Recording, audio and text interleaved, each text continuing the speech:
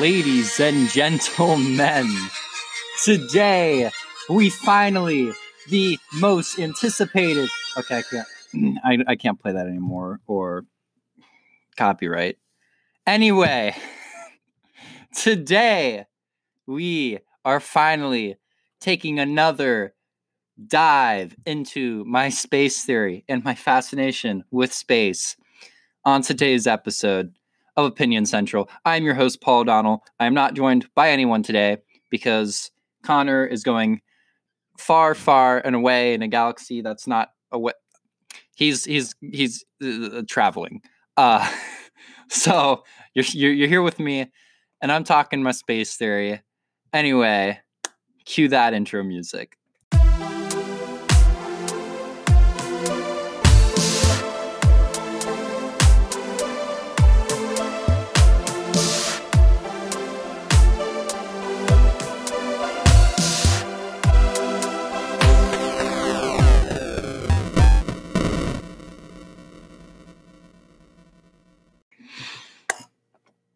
You know, it's been about maybe 20 minutes between me filming that intro and now, because I realized that my clothes were done in the washer, so I had to go and transfer them to the dryer so they could dry.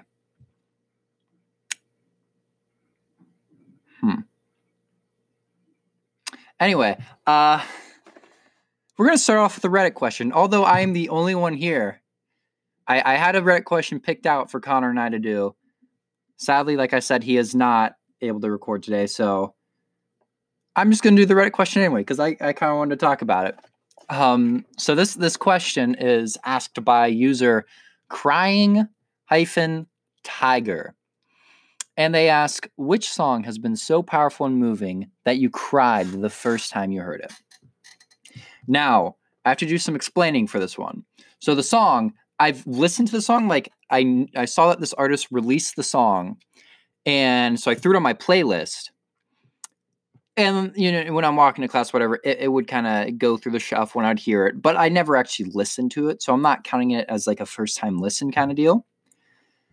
But then I went on YouTube and I watched this person sing the song, and spoiler alert, it's Demi Lovato, and the song is Anyone.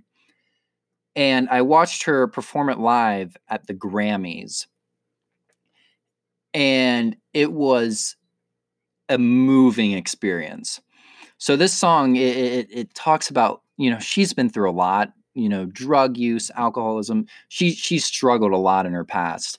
And this song is like a cry out to the public, asking for anyone to help her and send some love. And it's a piano-based song. It's just the piano. And it starts off, she gets maybe one line down, and then she has to take a pause, and you know, the tear goes down her face, and it's really moving. And then she finishes the song, hits some beautiful notes, gets a standing ovation at the Grammys or Oscars. I can't remember what it was, whatever one she was at. I'm going to put the video in the show notes so you can go and watch it. But it was such a moving video. I watched it, I think, like 3 times after that. And yeah, I definitely, my eyes teared up for sure, because just listening to those lyrics and listening to her emotions just spill out while she's singing the song, it's powerful. I definitely think that's my answer. There you go. Anyway, it's time to get on to the topic of today, and that's my space theory. But I think I need to do some explaining for those of you who have no idea what I'm talking about. So a couple episodes ago, I actually have it pulled up. It was episode 28, and the title was Music That Hits the Soul. It was an episode where I think we recommended some albums, some very powerful music like Anyone by Demi Lovato.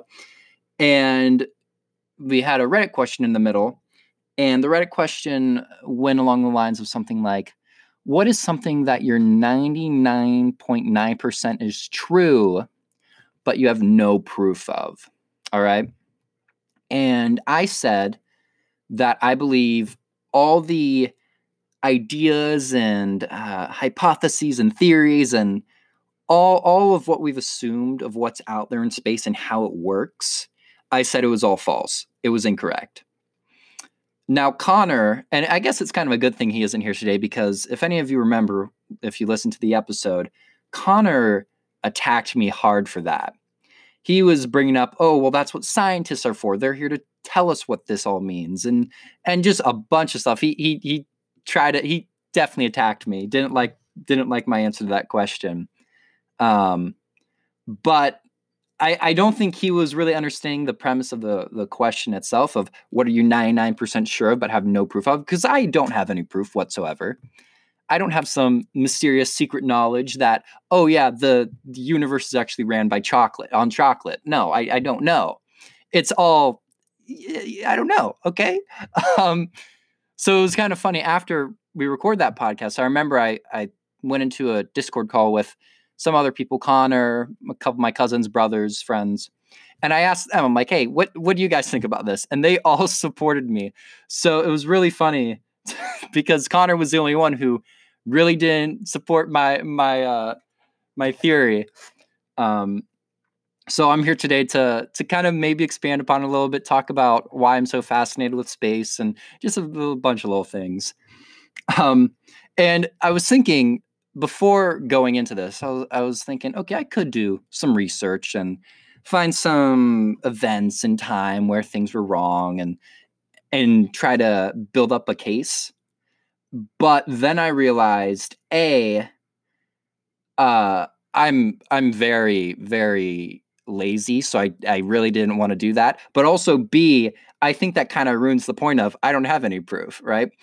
Now with that being said, I did find one thing. I have one little bit that I can tell you that can kind of support it, because I watched this video a while ago and I was like, oh, okay, I can use this. So the video is actually created by a YouTube channel called Minute Physics. Really cool YouTube channel. And I'm going to link the video also in the show notes so you can check that one out too. But pretty much what the video is, it's about how Einstein was wrong with one of his theories and another guy corrected him. And I'm going to just read the description of the YouTube video. And this is going to be all the facts I'm going to use to base my entire theory off of, I guess. So the description is, the video is about a Russian physicist, Alexander Friedman, who corrected Albert Einstein about the expansion of the universe. Einstein thought that general relativity implied that space had to be static and unchanging, but he had made a technical error regarding the differentiation of the metric. Something blah, blah, blah. Friedman didn't make this differential geometric mistake. And the I don't know the words. I really don't.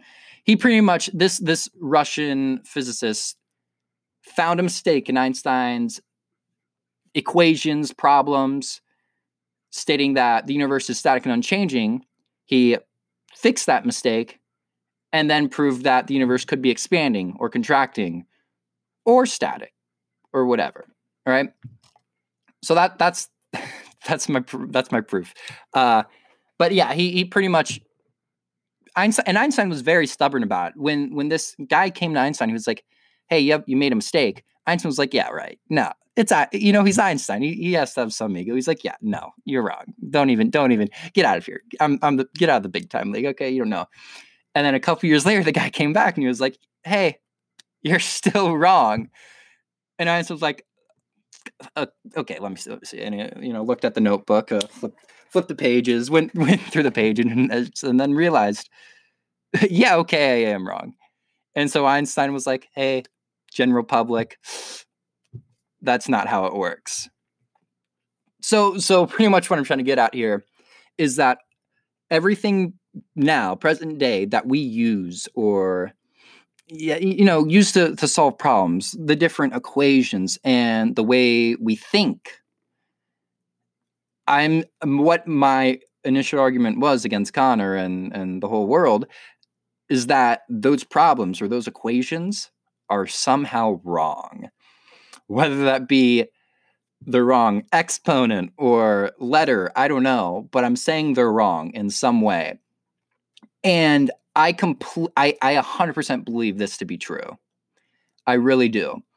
Now, I am always still interested by the stuff that scientists predict with what we know now. And it's always fascinating to see how they figure out, oh, this star is so many light years away, but it has this, this, and this. Or, oh, this planet that's all the way over there, it's 5 times bigger than the sun. Yeah, it does that. Like, it's always so interesting and cool to hear what they have to say. But somewhere in my brain, I'm going, but, that could be wrong.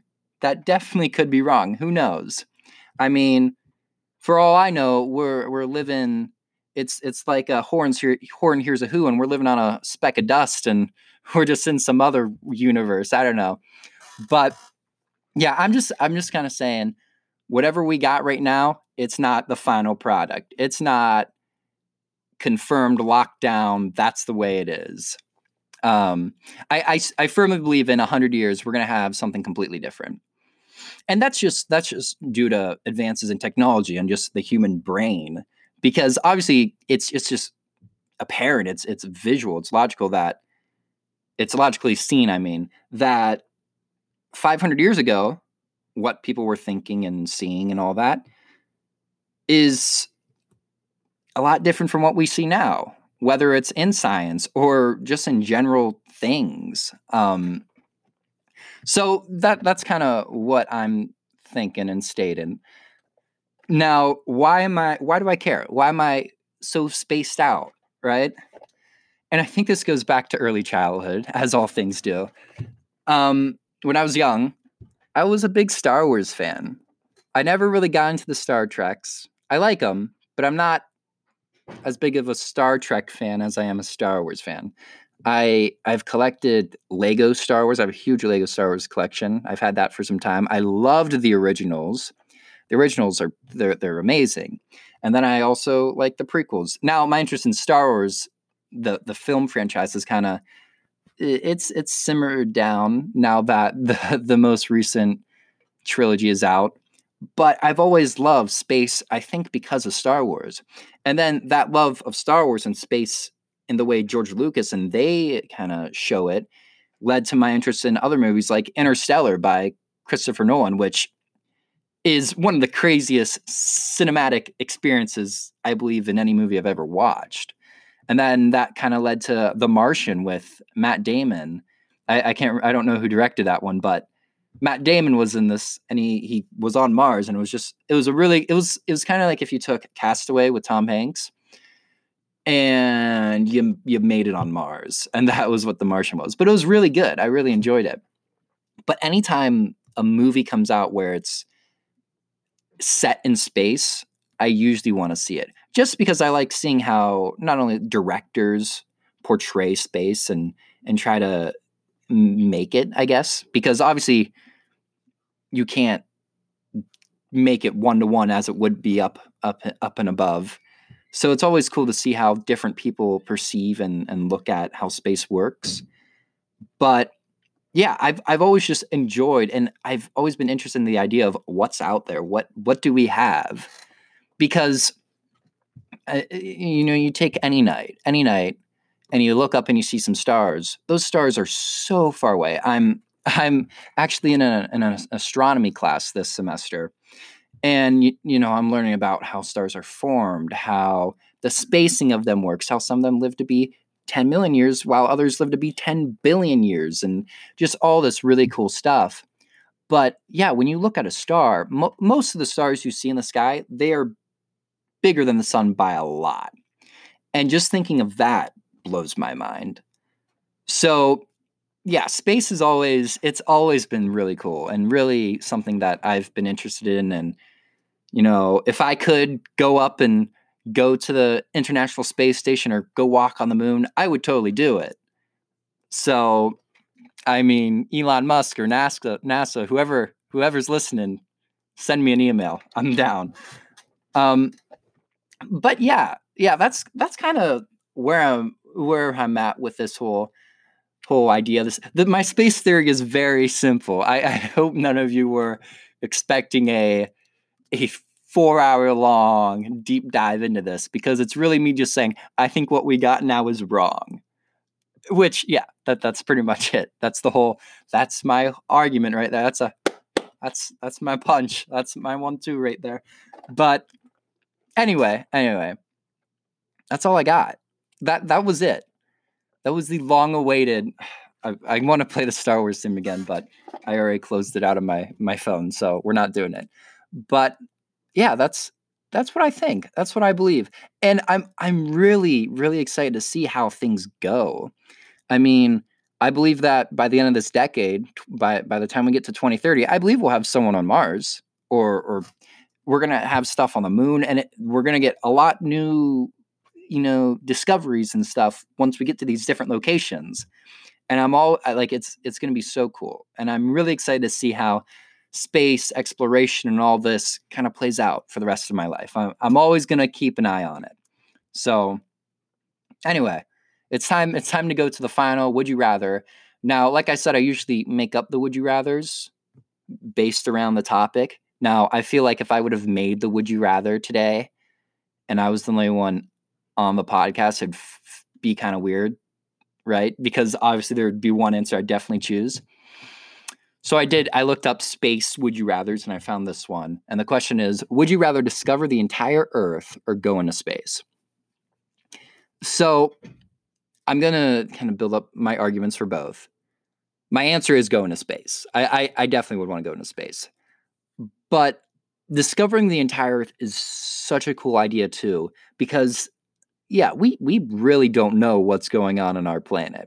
There's species we're discovering every day, and there's just so much stuff we don't know that I feel like if we did discover the entire Earth and just knew what was going on, I feel like so much would change. Or I don't know necessarily change, but I don't know. We might get a Jurassic Island somewhere. We might start making dinosaurs. I don't know, but I feel like a lot of cool stuff would happen if we did know what all was on the Earth.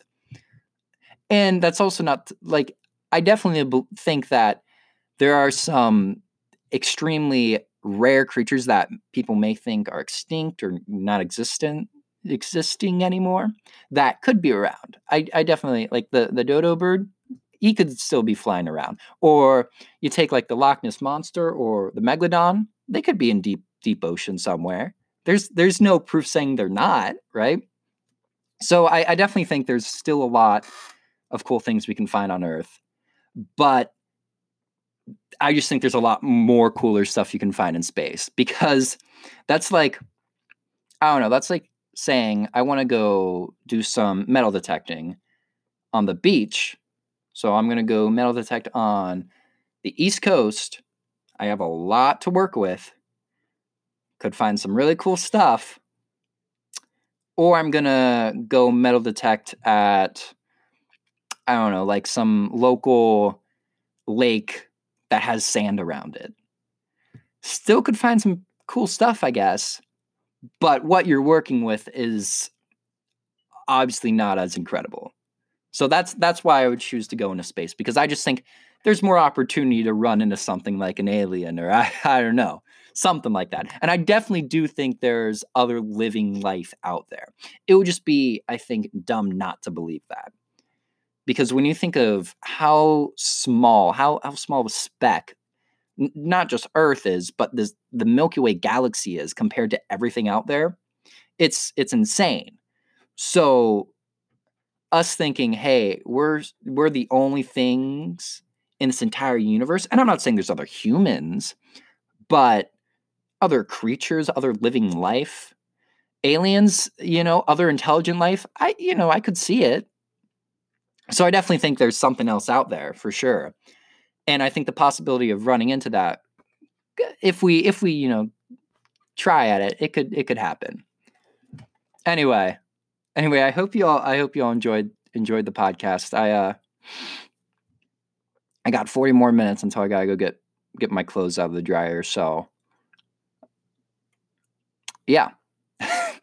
Anyway, I'm gonna leave those couple videos I mentioned throughout the episode, the incredible, emotionally hitting music performance by Demi Lovato at the Oscars, Grammys, Emmys, one of those, and the Minute Physics video about Einstein being wrong. So anyway, I hope you enjoyed this episode. I've been kind of looking forward to it for some time, and I'll see you all soon. Peace.